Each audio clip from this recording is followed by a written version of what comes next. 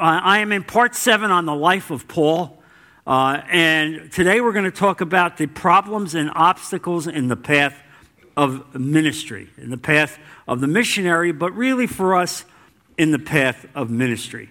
And it's not an easy way when you start to serve God. It's not easy when you say, I want to be used by God. You're going to face obstacles and problems and suffering and persecution. There's no bed of roses. You look at the first 12 guys, excluding Judas, all 11 really were put to death. All 11. So what does it mean? All right? There's no bed of roses. It means that when we serve God, we sip from the cup of suffering of Christ. We recognize what he did for us on the cross, and so to some extent, we will also participate in that because God is creating us and molding us and fashioning us to be the kind of people he wants us to be. So what have we seen in the life of Paul so far? We've seen that he's been on the shelf for years. Finally, he's called into the field to be used by Barnabas. They have a spectacular ministry together, and they create many new churches. And then, just as you would expect, as human beings happen in their lives, he and Barnabas have a dispute of such a significance that they break up. They will never serve the Lord together, but they will each individually go out and serve God, and God will multiply the ministry. Multiply the ministry. And we talked about that. And so now, Paul has taken a new associate. It's Silas, and we're going to talk about that relationship and what happens there. And so he continued to walk in faith, you see? He continued to walk in faith with courage, even as it was difficult, even as it was hard, even as he broke up with Barnabas. And so we're going to focus here in this sermon on the second missionary journey. And it begins in Antioch as he's recovering from the breakup with Barnabas. He's recovering. And I'm certain he was certainly disappointed over that breakup. It had to hurt him as he severed that tie. Silas goes off, and he goes in one direction, and now Barnabas will take on a new partner. And as he takes on this new partner, he will now begin to go back to the churches that he founded. And so he had recently completed the Jerusalem Conference. The Jerusalem Conference was significant because when he and Barnabas went to Jerusalem, they had to address a serious issue that would affect them as they went forward. And that serious issue is if you become converted, if you accept Jesus Christ, in order to be converted, did you first have to become a Jew? Because you see, the Jerusalem group believed that you had to be a Jew. That you couldn't just be a Christian, you had to be a Jew first, and then from Judaism you could become a Christian. Well, Paul and Silas opposed that, and as a result of that, they eliminated circumcision as a rite that needed to take place in order to be saved. And the conclusion was, no, you didn't have to be a Jew. Once you accepted Christ, you were fully within the hand of God as a Christian. This became important now as Paul is going to go out and impact the Gentile world. And so he's going back and strengthening the churches that he had started with. And he's traveling the familiar Roman road. Isn't it interesting, folks, the irony that the Romans, who would oppose Christianity so much, until Constantine would accept Christianity about the year 300 AD, but that the roads that they built would be the very mechanisms that Paul would use to advance the gospel. Their roads. Thank you very much. All right? And you realize that how God uses these things, even from pagans, to advance the kingdom of God. And so with him in this party is Timothy. All right? Timothy was a zealous disciple. And we know Luke is traveling with him. Dr. Luke, who will write everything that takes place. And so this party will begin to travel on the Roman road as it will begin to advance the gospel of Jesus Christ. Now, they relied on the will of God in everything they did. I can't emphasize this to you enough. Relying on the will of God. They never went any place unless they felt compelled to by God. And when they were compelled not to go, they obeyed that. You understand? When they were compelled not to go, they obeyed that. Look at Acts chapter 16, verses 6 to 8. It will be on the board. Paul and his companions traveled throughout the region of Phrygia and Galatia, having been kept by the Holy Spirit from preaching the word in the province of Asia. Notice that. Having been kept by the Holy Spirit from going into Asia. They were prohibited from going into Asia. Why? Because God had a divine appointment for them where they were intended to go, and it was not in Asia. When they came to the border of Mysia, they tried to enter Bithynia, but the Spirit of Jesus, which is the Holy Spirit, would not allow them to go. So they passed by Mysia and went down to Troas. They prayed for open doors and recognized when they were forbidden by the Holy Spirit. This is a recognition that you all need to have, that God closes doors.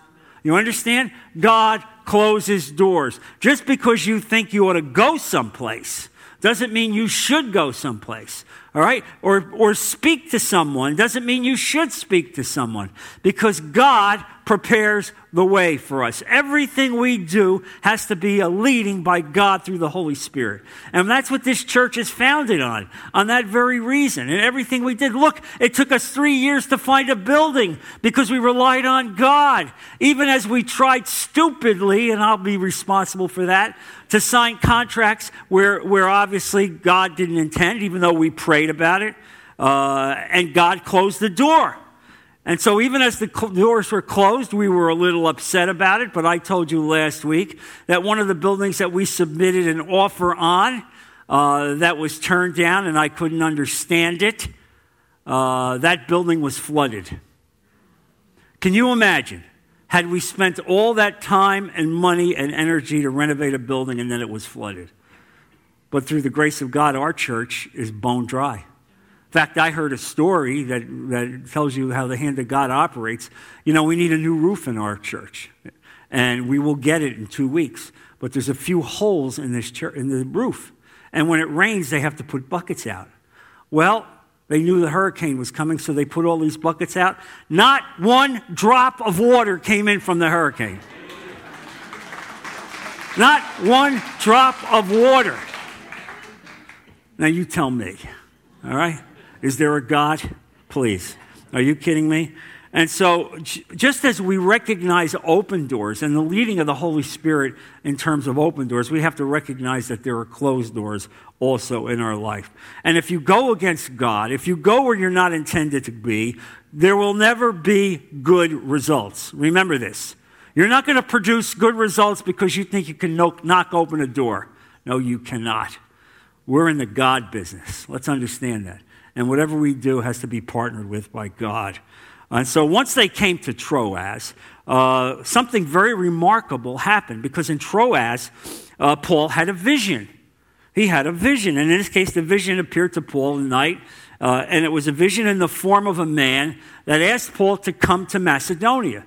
Come to Macedonia and preach. And so Paul, always obeying the Spirit of God, sees this vision and recognizes that he can't waste any time. Immediately, he goes to Macedonia to accept God's directive.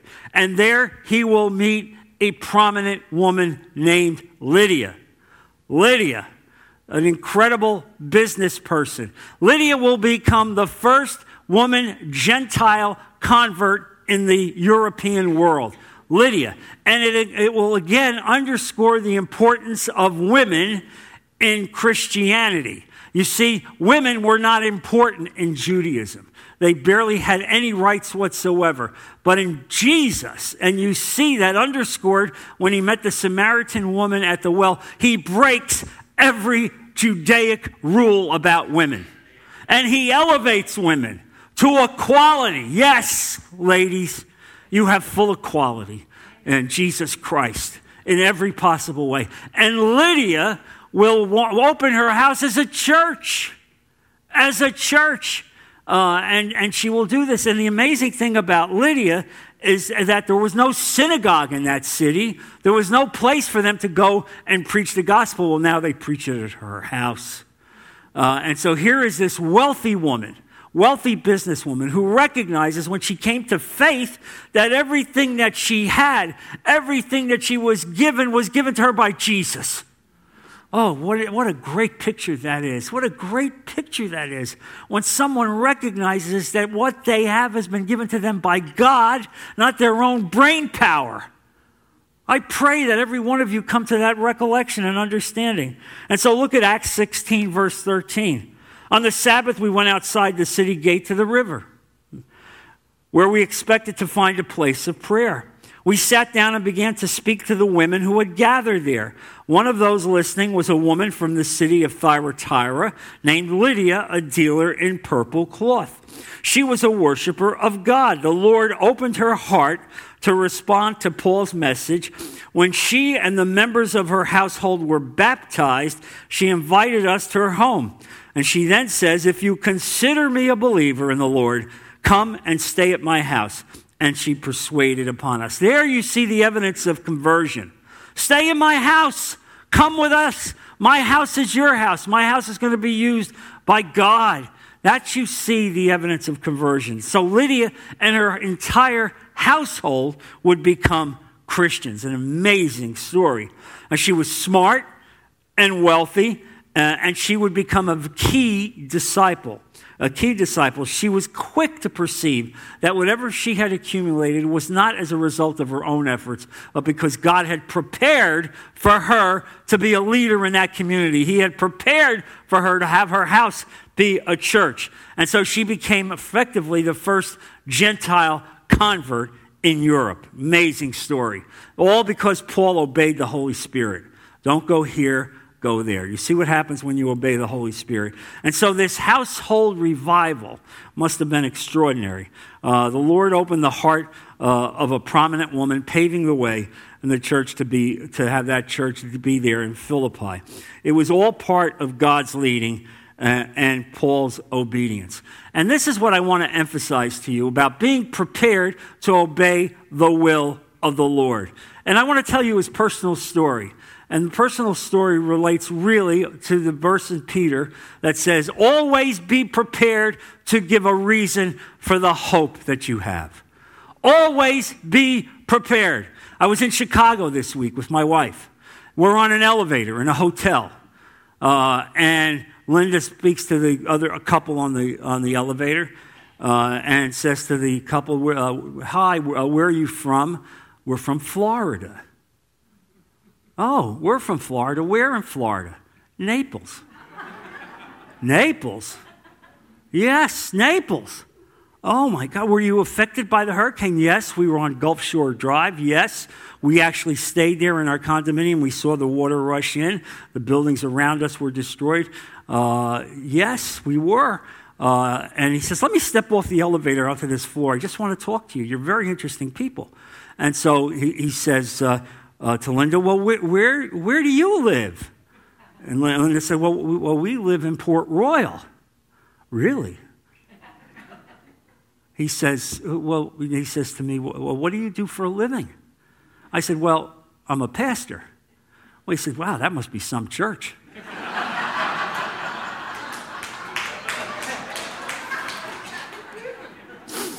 And Linda goes, no, he doesn't get $1 serving as pastor. He doesn't do it. No, he doesn't. He said, well, what did you do before? Well, I was a lawyer. Really? Now he wanted to know everything about how I came from being a lawyer to being a pastor. He said, is your room on this floor? Can we go there? We want to talk to you because we've been looking for a church in Naples for years. We've been looking for a church in Naples for years and we can't find it. So they come into our room and they spend a half hour grilling me on theology. These were people that were deep in theology. Wanted to know where my feeling was on theology and asked me a number of questions. And one of the things he asked me, he says, well, I'm familiar with Tim Keller. He says, you know, Tim Keller's deep in grace. It's all about grace. Do you believe in grace? Yes, I believe in grace. Yes, I believe in grace. But remember, yes, along with grace is the judgment of God. You understand? Yes, there's grace. Yes, David had grace. Yes, Abraham had grace. Understand this? But yes, there is the judgment of God. God judges us. And so they said at the end when they went to get up to leave, I said, do you mind if I pray for you? Now imagine, these are people we never met before, just on an elevator. I prayed for them, and they told me that they would find our way to this church, and that they knew a lot of other people that were looking for a church. And so that's why I say to you, just like Paul found Lydia down by the river, when your mind is open to serve the Holy Spirit and you wait for the door to be opened, you step forward. Amen, church? This is how I want you to act. This is a true story. It's a true story. I want you to understand this. This is how I live my life, always waiting for that opportunity to serve him, to do what he wants. And so next up for Paul and Silas, next up for them is they come across a demonized slave girl who persisted in taunting them in the following days. Day after day, she followed them around and taunted them until Paul could take it no more. Now, you know Paul had a short fuse. That's what I love about Paul. You know, you got to like guys that have short fuses, but you see the hand of God on him as God melted him down and sanded him down. He had a short fuse. So look at Acts 16, verse 16 to 18. Once when we were going to the place of prayer, we were met by a female slave who had a spirit by which she predicted the future. She earned a great deal of money for her owners by fortune telling. And by the way, let me stop there. Don't ever go to a fortune teller. You understand? These are demonized activities. Throw out your Ouija boards. Throw out anything that leads to fortune telling. It's not from God. It's from Satan. And that's been clearly evident from the time of Moses right through the Bible. All right? Get rid of it. All right? I don't want you to think I'm an old-fashioned geek. I'm giving you the Word of God. All right? I'm giving you the Word of God.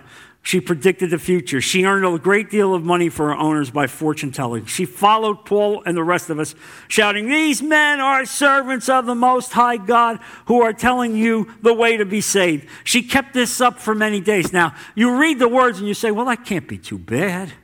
But you didn't see the way she was saving it. And also, this was a demonized person. How could a demonized person give legitimacy and credibility to the things of God?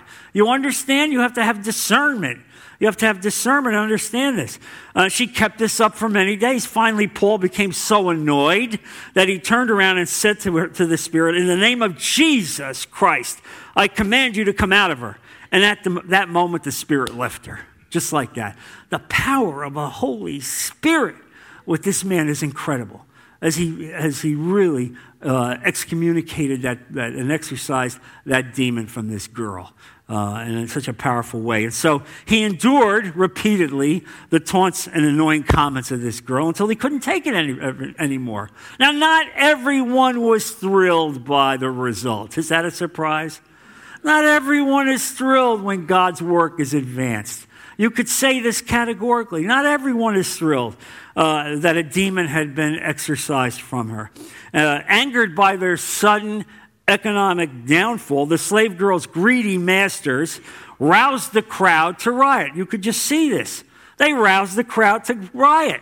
And that's what happens. That's how evil perpetuates itself. It goes into the heart of the crowd, gets the crowd to rise up against them, to riot. And so Paul and Silas were seized and were beaten viciously, and then were thrown into a Roman dungeon with their feet fastened in stocks. Now I want you to think, if you're Paul and Silas, are you thinking, wow, this is great.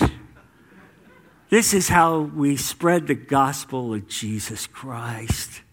A good beating and a good prison experience. Now, I don't know about you, but if that happened to me, I would begin to question, God, what are you doing to me? What are you doing to me? And I'm sure at some point they probably had that thought. But you see, the Holy Spirit ministered to them. And because they had to wonder if this is truly the plan of God. Was it God's plan that we should be beaten and put into jail? And let me say something to you right now who are serving God and going through persecution and suffering. Some of you are saying, is it God's plan for me? Is it God's plan for me that I go through what I'm going through? I want to say to you, yes, it is. If you are a child of God, if you've committed yourself to God, whatever you are experiencing, God is in control. Make no mistake about it. We're very different from the world who have not given their heart to God, because when they get up in the morning, they are effectively stepping into a pinball machine. And nothing that happens to them is within the hand of God. But for you, it's different. And take solace in that. Take solace for that. And so really, was it God's plan that we should be beaten and be put into jail? And the answer clearly is yes. Yes. And why do I say this? And this is a question that many of us ask. God wanted them to be there. It was a divine appointment. No different than me talking to those people on the elevator in Chicago. When the man walked out of the room, he said to me in Chicago, this was a divine appointment. How about that? This was a divine appointment. He said it, I didn't. And I would say that Paul and Silas would look at each other and say the same thing. This was a divine appointment that would be made abundantly clear shortly. And so the sermon point I had for you is this: turmoil and persecution and suffering are not indicators that you are outside of the will of God. Do you got that? It's not indicators that you are outside of the will of God. Frankly, on the contrary, when you are suffering as a child of God, these are the times that mean you are effectively at ground zero, where He wants you to be, where He wants you to speak about Him. And so on the surface, things appeared bleak. I'm bleeding. I have wounds. My feet are in stocks. I'm in this dank, dark Roman dungeon. And my wounds have not been treated. They have not been washed. My feet are shackled to a wooden bar. How can this be good? We're sore and we're in shock. We're hurting. And so all those warm memories of Lydia down at the river and her family coming to faith, all of those are starting to fade, you see, in the pain of this prison. But look what they do. Look how these men respond in Acts 16, verse 25. About midnight, Paul and Silas were praying and singing hymns to God. Stop. What? What? You're in prison. You've been beat. You're bleeding. Your wounds are bleeding. Your feet are in stock. There's nobody visiting you, and you're singing hymns and you're praising God. What kind of people are you? We're Christians. We're Christians. This is how we act. It doesn't matter where we are or how we're treated. We're walk with Jesus Christ. We're filled with the Holy Spirit. Now think about the crowd, the other prisoners watching us. Now we don't learn about the effect on their lives. We will learn about the effect on the jailers' lives. But I submit to you that there had to be prisoners who became Christians as well. I submit to you, that's the untold part of this story. Suddenly, there was such a violent earthquake that the foundation of the prison were shaken. At once, all the prison doors flew open and everyone's chains came loose. Now, think about that.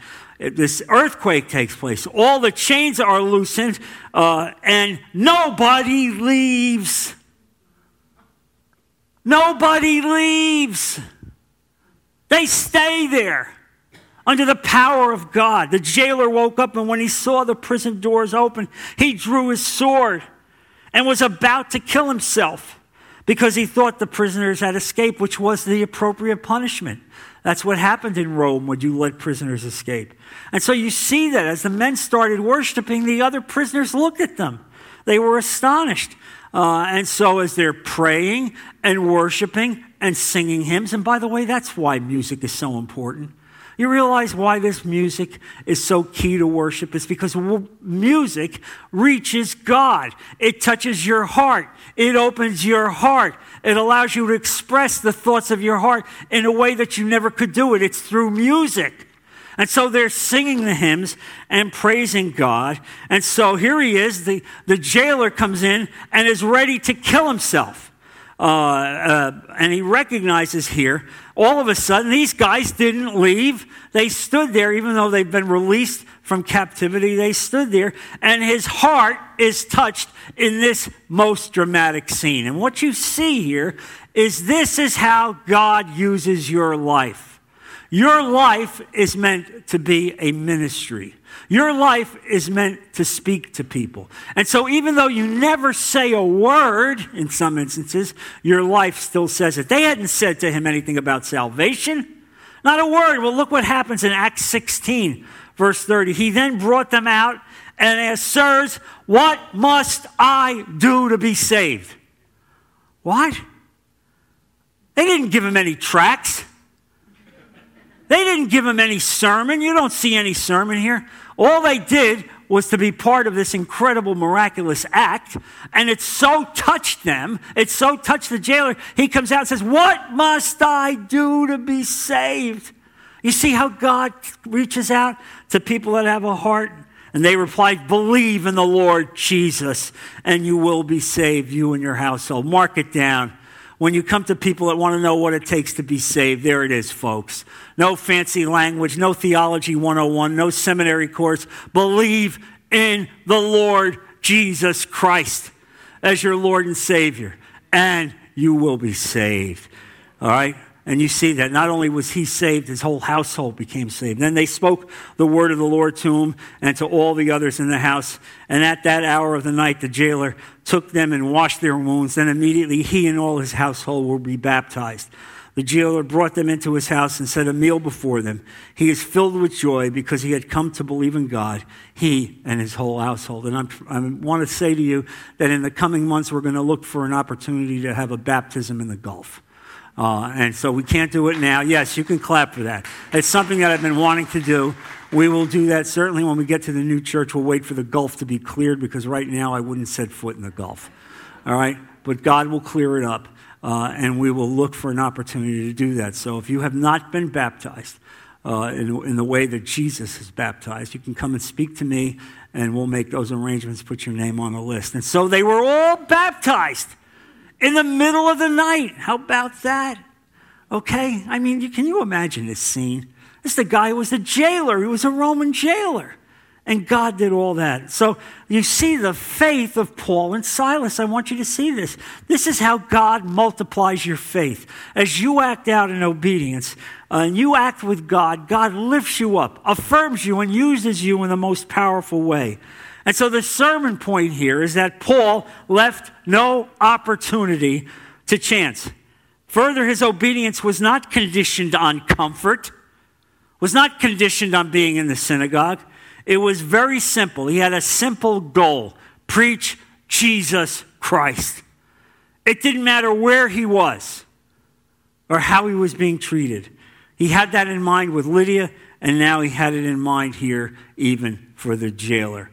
And so you see here how God takes your faith, levers up your faith, and reaches out. Always be prepared to give a reason for the hope that you have in your heart. You may be on an elevator someday with someone, and you may need to say to that person, "Where do you go to church? Where do you go to church? Do you have a church? Have you accepted Jesus Christ?" Do you understand? You reach out in sensitivity. You never recognize it until somebody says, "I want to go to your hotel room. I want to talk to you because this is an incredible story. My heart is being touched." Yes, this is a divine appointment. We are all working on divine appointments. Never forget that. And so now in verses 37 to 40, Paul demands that the magistrates escort him and Silas out of prison. Now, I love this about Paul. A couple hours before, he was getting beaten. His feet were in stocks. His wounds were bleeding. And now what? All right? Now, because the Holy Spirit has empowered him, now what he says? He says to the ruling authorities, "I want to be escorted out. Don't just think you're going to wipe us up. You're going to lift us up and walk us out with honor." Acts 16, verse 37, "But Paul said to the officers, 'They beat us publicly without a trial, even though we are Roman citizens, and threw us into prison. And now, do they want to get rid of us quietly? No. Let them come themselves and escort us out. Oh, Paul, I love you, brother. I can't wait to meet you. And I told you, this is a short guy, 5 feet tall. 5 feet tall. Can you imagine a guy that short speaking under this kind of power? It's the Holy Spirit. You understand? Do you see the Holy Spirit? The officers reported this to the magistrates, and we heard that Paul and Silas were Roman citizens. They were alarmed. Yes, you should be alarmed. You took 2 Roman citizens without a trial and beat them and put them in prison. They could have been put to death for what they did. And so they came to appease them and escorted them from the prison, requesting them to leave the city. Can you imagine that? Now there's a parade, effectively, an escort parade, taking Paul and Silas out of the city, accompanied by the ruling authorities. You see, that's how God works, okay? That's how God works. And don't ever forget it. That's God. And so after Paul and Silas came out of the prison, they went to Lydia's house where they met with the brothers and sisters and encouraged them. Now, I want you to understand why Paul did what he did. It was not an act of being vindictive. No, he was trying to protect Lydia and that growing church. He wanted them to be insulated, to be protected from the Roman authorities. And now that the Roman authorities knew that Paul and Silas were affiliated with this, then her church could grow in peace, and it would be secure in the face of these officials. And so the sermon point I have for you is some of the greatest people that have ever lived have been mistreated, misunderstood, and maligned. And it is a part of what God uses to prepare his servants. And one of my favorite characters in history is Abraham Lincoln. Abraham Lincoln, who I must have read 30 or 40 books on Lincoln. And the life of Abraham Lincoln comes to mind when we consider this issue. Lincoln, you see, was slandered. He was libeled. He was hated more than any man who ever ran for public office. He lost every political race he ever ran in, except the last one, which was for president. And that was basically the only time that he won a successful race.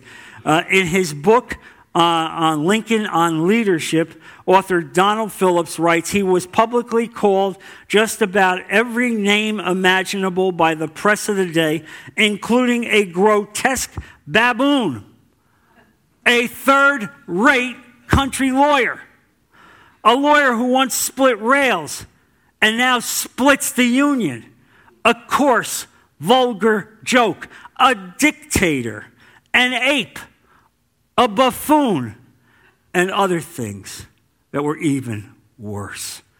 The Illinois State Register labeled him the craftiest and most dishonest politician that ever disgraced an office in America. Those who lived in his day despised him openly. And yet God lifted him up and God protected him. And he would come to be, in my opinion, the single greatest president this country would ever have. He would break the bonds of slavery. He would keep the country united. He would preserve the Union despite the vulgar language that people treated him with. And so that's the example for you. I believe God lifted him up and God called him for that very position and protected him in every way. And I want to say that he'll do the same for you as you go out from here and serve the God that God has called you and lifted you up. And so Paul stands for us today as a man of God and a model for all of us to follow.